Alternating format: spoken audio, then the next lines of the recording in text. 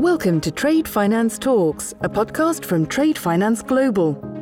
During this series, we'll be hearing from global experts, as well as learning about the latest trends, technology, and insights in the world of international trade and receivables finance. Episode 46. I like to try to look at things from a kind of a macro level when thinking about questions like this. And so if we go back to 2007-8 in the global financial crisis, it's taken us effectively 10 years to come back out of that. There were anecdotal discussions about piles of documents being stuck in warehouses when everything went on lockdown, and those documents couldn't be transferred through the banking system or through the courier systems. I'm Dipesh Patel, editor at Trade Finance Global. Banks remain fairly optimistic about the future of trade finance, according to ICC's recently published annual global survey on trade finance. In the words of John Denton, ICC Secretary General, the year 2020 has not unfolded as anyone would have anticipated. As partners of this survey, TFG are today joined by Alexander Malakat, chair of the Global Survey, joining us today from Toronto. We'll be dissecting the Global Survey, highlighting some of the key take-homes and discussing what this means for trade finance.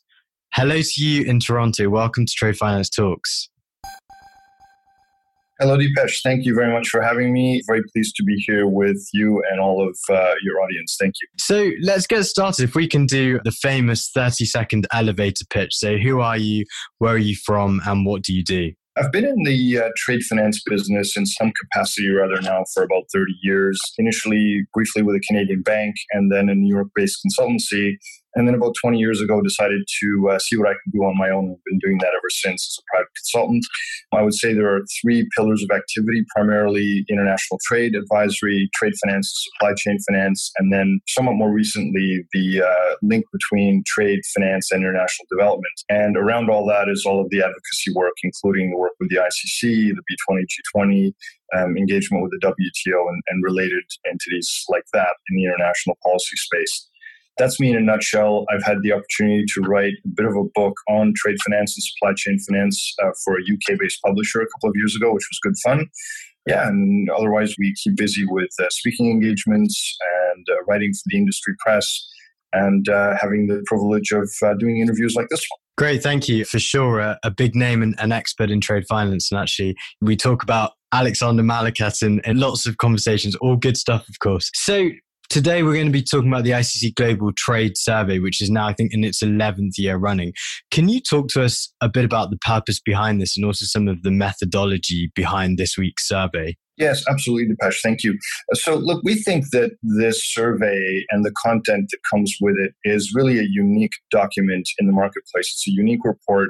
I think we approach this, when I say we, the ICC and the contributors to the report, really approach this in a unique way, combining robust data collection and analytics, which for the last couple of years has been driven by our partnership with the Boston Consulting Group, who keep doing excellent work for us, both on the survey and on the trade register. We partner with TXF on the export finance piece. We have ongoing work that we do from a survey and analytics perspective with the Asian Development Bank and inputting and feeding into the recurring trade finance gap analysis that we all are very familiar with. And so the uniqueness of this publication, I think, is really what stands it apart from some of the other things that you might find. Very few actually take on trade finance and supply chain finance at this level of depth and granularity and with this collection of expert voices. From a methodology perspective, it's basically a combination of several surveys and then the analytics that go with that. We try to do more than just repeat the data in describing the findings. We try to add a little bit of analytics and try to add a little bit of forward-looking commentary as well to highlight the implications. And in the past, what we've done too is highlight strategic as well as operational implications specifically. So we may come back to do that again in future editions. And then we go looking for external contributors who have an interesting story to tell or an interesting point of view to then supplement all of the data and the analytics component. Thank you. Very, very extensive, in-depth process there. And I think some 346 banks from 85 countries were involved this year. So we often use the phrase TLDR, which stands for too long didn't read. So it would be great to get a TLDR on this 120 plus page survey. Can you summarize some of the key findings of the survey in a couple of minutes? What were the highlights? What's the view from the bank perspective? And what's changed since the previous year? Actually, Dipesh, I'm slightly disinclined to do that, only because if I do that, it will take away the motivation for people to do a thorough read of the report. I hadn't heard that expression before, and it's an interesting point. We do need to cut to some of the key findings, and I think we do provide a bit of a summary in the initial pages of the report. But the interesting thing about this is it's actually, we mean it to be a practical tool for industry, for practitioners, for regulatory authorities, for policymakers, that they can go back and refer to on an as-needed basis. We think the data remains relevant for quite some time. It doesn't go stale very quickly because of the nature of the data and the analysis. And we think it can actually serve as a kind of a living document that people can reference until the next survey comes out. So from that perspective, we don't necessarily look at it as a document that you sit down and read sort of back to front in one sitting, but more as a kind of a reference document. Having prefaced it this way, I think I would just highlight that the survey just continues to reflect the character of trade finance. We have very consistent themes that come out from these data and survey components around digitization, around the growth of supply chain finance, the continuing relevance and importance of traditional trade finance, but also the recognition that we really need to do something about the paper and process intensivity of that traditional business, even as we take forward some of the lessons of hundreds of years, if not longer, of industry practice. Certainly the questions around standards, the questions around consistency of practice across borders, all of those things are recurring elements that you'll find in the survey. One of the things that you pointed out in a side exchange too was that sustainability and sustainability issues have gotten significantly more focused this year, and we can touch on that in a moment. But certainly issues like the SME finance challenge as well, particularly highlighted by the current COVID crisis that we're all fighting with. This is an element of the survey that is obviously new this year. We have tried to include some survey and data collection around COVID and its short-term impact, as we should have. Overarchingly, I think I would take this as part of a continuing, as you said, decade-long story of the business of financing trade. Thank you. And I think obviously for the first year, the supplementary COVID-19 survey was sent out to try and assess some of the real impacts of the pandemic. What's the sentiment now? And have you noticed a different response from regional, local, and global banks? On this one, I would highlight a couple of things. As you know, Dipesh, there is an annual meeting of trade finance experts that is hosted very kindly by the World Trade Organization. Marc Auboin and Deputy Director General Yi this year hosted the event in Geneva just before the whole world went on lockdown. So what happened subsequent to that, as COVID started to become serious, and I mean that not from a public health perspective, because obviously it was serious from day one, but when I say that, I mean from a commercial point of view, the WTO then hosted a couple of follow-up calls to do a bit of a pulse check on industry. Initially, being reported was that actually trade finance was reacting quite well, as it normally does under crisis. It was still relatively available. Industry practice was still being very well respected. There was some discussion about force majeure and how it should or shouldn't be used. And we found that good faith trade has continued in a very robust manner, despite the very difficult circumstances created by COVID. We had explored in the more recent checkpoints, and what I expect we're going to see systemically going forward now is when you start to see businesses that have been on lockdown for many months, and particularly SMEs that live and die on cash, and you start to see defaults and bankruptcies and protection applications, that's where I think you'll start to see a bit of a systemic hit, and that's going to start to impact trade financing as well as the operational supply chains. So that's the one bit. And then the other piece on the COVID crisis is also to think about specifically the impact that it has on supply chains and on SMEs. So there's been a lot of talk about reconfiguring supply chains, whether countries need to rethink the way they source PPE, for example, or whether the way they source agri-food, and whether they need to recreate some sense of independence or self-sufficiency in the structure of their supply chains. So there's quite a bit of attention being put on those types of topics as well. I even at some point heard a suggestion that it borders on the criminal to not have that assurance of access to certain products and certain goods, including medical equipment and agri-food. And so, there'll be some serious rethinking of some of those things in the capitals, and then it'll be for the industry and business to determine or to feed into that process one way or the other, whether it's realistic to do these massive reconfigurations of supply chains, or whether what we need is more of a kind of risk mitigation approach to that whole thing. So I'll split this into a couple of themes, and I don't want to cover this for several hours. And as you said, people can read through the survey in much more detail. But starting off with the trade finance products offering, I think some 61% of banks said they were planning to expand their offering, whilst over half want to expand their market participation, which was the general optimism around the survey. What does this mean for the midterm future, and why do you think this is so? So from my perspective, Dipesh, I like to try to look at things from a kind of a macro level when thinking about questions like this. And so if we go back to 2007-8 in the global financial crisis, it's taken us effectively 10 years to come back out of that to the point where trade was again what you might call an engine of economic growth and prosperity, meaning that the pace of growth of trade was actually outpacing growth in terms of GDP globally, which it had done for 50 years before that global crisis. And so it was getting to the point where we paced ourselves again against GDP growth, and we're starting to sort of surpass it a little bit and take that leading position. And so part of what you're seeing in the finance space is a reflection of that growth of trade getting back up to around that $20 trillion a year in merchandise trade flows number, looking at services trade that are probably around the $5-6 trillion a year level right now and growing. And so clearly none of that happens, or let me put it another way, the majority of that requires some form of trade financing underneath it, whether it's the risk mitigation piece or the pure financing or even the supply chain techniques in order to take place. And so it's a very natural flow to see trade growing and regaining its position, and then that optimism around growing the business of trade financing. And then the second thing is that trade corridors and trade flows are in some cases reasonably established, but they don't stay completely static.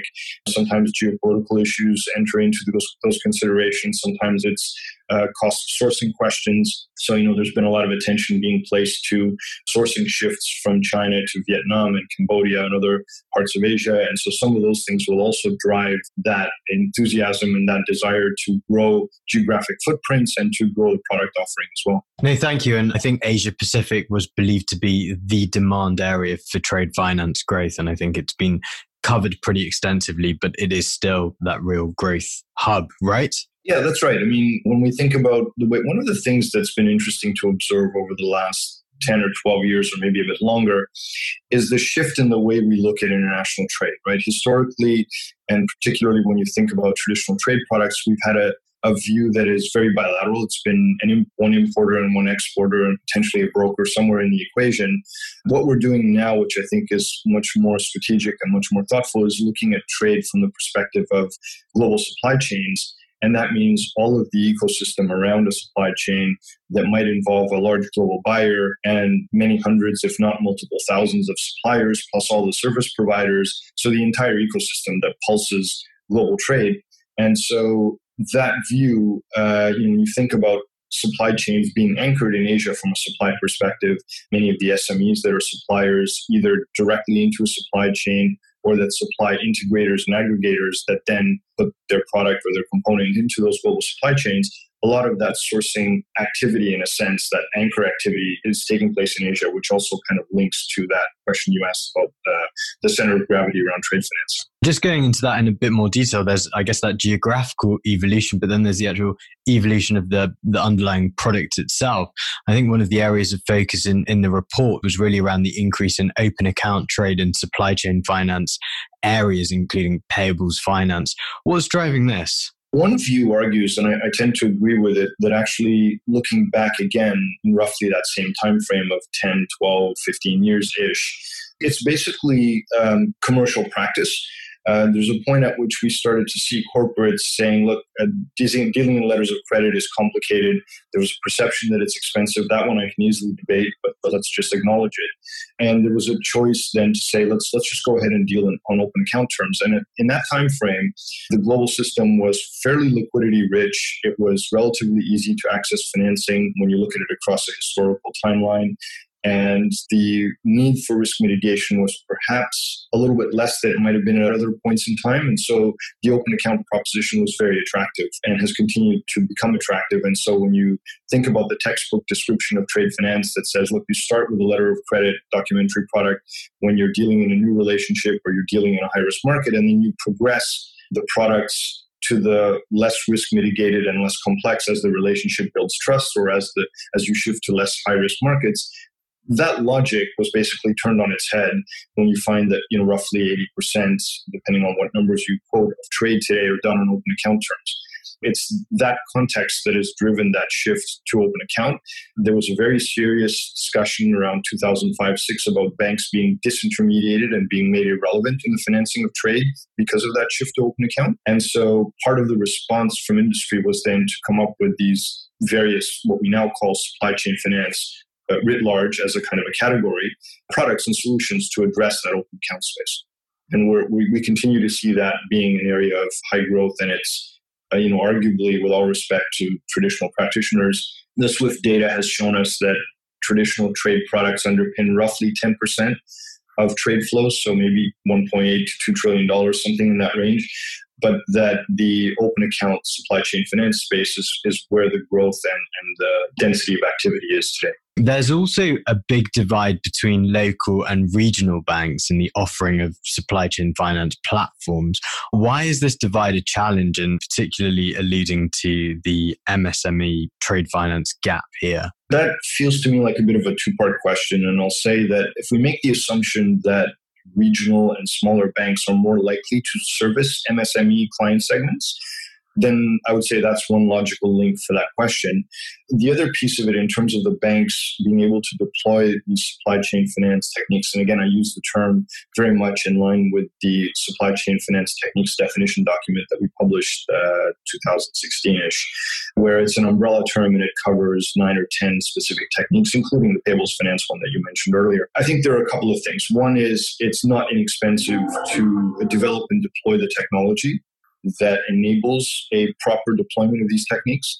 The second thing that we need to talk about is also that it requires the technical competency to run that type of business. And one of the systemic issues that we wrestle with in the financing of international trade is that we have a kind of a generational, let's say, shift in the population of people that practice this business. So what we need is some young people. We need the next generation to come into this business to start to develop competencies so that they can grow the offerings, not only in the large global banks, but in the regionals and the local banks. Now, the good news story that maybe doesn't come out as much in the survey, although it does somewhat, and it's pointed out as a bit of a delta between globals and the regionals and smaller banks. But the good news on this, for those of us who watch the industry, is that there are a number of regional institutions now and a couple of smaller banks actually taking a very serious look at how they advance in the supply chain finance space, whether they will do that through their own solutions, whether they'll partner with fintech, whether we'll start to see some insourcing/outsourcing mechanisms develop as we did 2 decades ago in the traditional space.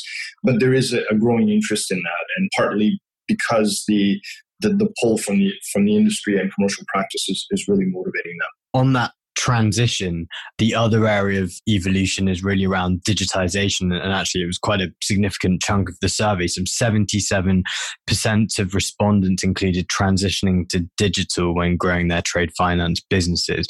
Can you go into a bit more detail on what exactly banks are focusing on when it comes to digital trade, and has the pandemic accelerated this? We think that the pandemic has accelerated the motivation to look at this. I mean, you'll know better than I mean, there were anecdotal discussions about piles of documents being stuck in warehouses when everything went on lockdown, and those documents couldn't be transferred through the banking system or through the courier systems.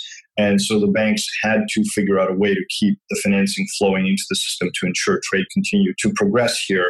And actually, the ICC has published a document, which I think is referenced in the report, and also there's a link to it, that actually describes to people what some of the leading global banks have done to, let's say, adjust their practices and adjust their internal policies to facilitate the financing of trade and the flow of trade in what I'll call a quasi-digital format. So they've done things like loosened some of the requirements to see physical documentation, agreed to transact on the basis of digital data flows with the agreement the paper might follow later on. So there's a whole series of process and policy initiatives that have been taken to make sure that that type of financing continues to flow despite the challenges of the COVID lockdown.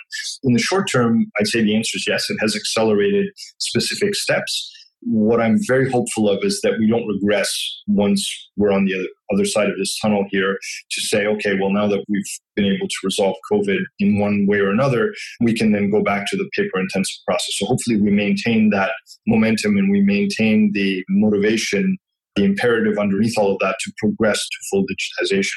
One of the things that we are more and more conscious of, certainly at the ICC and certainly within the finance community, is that digitizing the finance part of the equation is only part of the problem here. We have to look at digitizing trade holistically. And this is why also we're looking at the Digital Standards Initiative and other sort of collaborative initiatives to advance that on a very inclusive and strategic basis. Couldn't agree with you more. And I think that rapid adoption has to be approached very, very cautiously. And we can't make the mistake of sticking a Band-Aid on the challenge. I think just to bring that to a close, and I think the TLDR is actually read the report, but use it as that benchmarking, that reference point, because there's a lot of data, a lot of information and insights. Do you have any final concluding points, Alexander, on the report? And I know we haven't discussed things like sustainability, financial inclusion, which are all heavily focused on in the report as well. Yes, absolutely, Dipesh. And those would be the ones that I'd want to highlight. I mean, you pointed to the SME finance gap. It's extremely urgent, and particularly now amplified under COVID. We at the ICC have also issued a call for governments to really think about consciously trade financing and access to trade financing as they consider the different support programs that they deploy to try to absorb the shock COVID. And we want to make sure that trade finance is on the radar among political leadership and in policy circles to ensure that we have that available, because we know what happens from 2008 when trade finance is not available, and it really does amplify the economic problems here. On sustainability, it's ESG, for example, it's now very much part of the discourse among investment management professionals, asset managers, and certainly in government procurement circles. So it's very much at the core of a number of conversations. If you, again, rise above the treetops a little bit and think about the UN Sustainable Development Goals, these are all things that are top of mind and should be for those of us who are involved in financing trade and thinking about trade flows and thinking about the impact they have on the environment, on societal considerations, on governance issues. So all of that is absolutely correctly highlighted in the report, as is the work of our sustainability working group. And then again, the SME and the trade finance gap question. So I do think that we've highlighted some very relevant points for people to consider. The one thing that we haven't spent a lot of time on yet, and we will be doing that, is you may be aware, we've launched a working group on trade finance as an asset class to progress past efforts in that area. We haven't really put a lot of focus on it in the survey this time around or in the content related to the survey, but it's because the working group is just starting. And so once we have some substantive progress, that'll be another area that you'll see some attention focused on there as well. And I mean, there's a whole raft of other activities that I want to also point to in terms of the B20, G20 advocacy work that we do. We continue at the ICC to leverage the unique position we have as an observer at the United Nations. I would be remiss if I didn't mention our Successors in Trade program and the contribution they made to the report this year. So speaking to this whole question of engaging the next generation, we're delighted to have had a very substantive contribution from them as well. So we really, the digital trade roadmap that originated at ICC UK has gotten some very good visibility as well.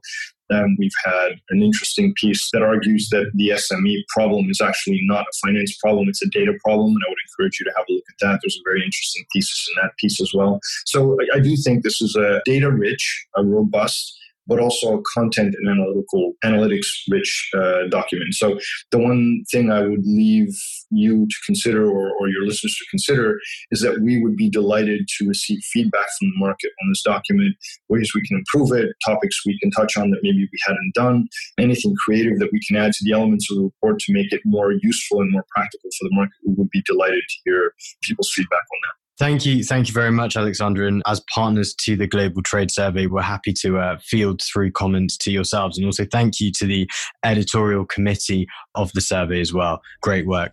Alexander, thank you very much for joining us on Trade Finance Talks. Hopefully see you in person soon, but if not, talk soon. Thank you very much, Dipesh. Be well, and thank you again for your partnership. And I appreciate you acknowledging the editorial committee as well. They're extremely engaged and have been for the last number of years, and the quality of this report wouldn't be what it is without that group. So thank you for acknowledging that team. Thanks for listening to Trade Finance Talks. Be sure to subscribe to our podcasts at tradefinanceglobal.com.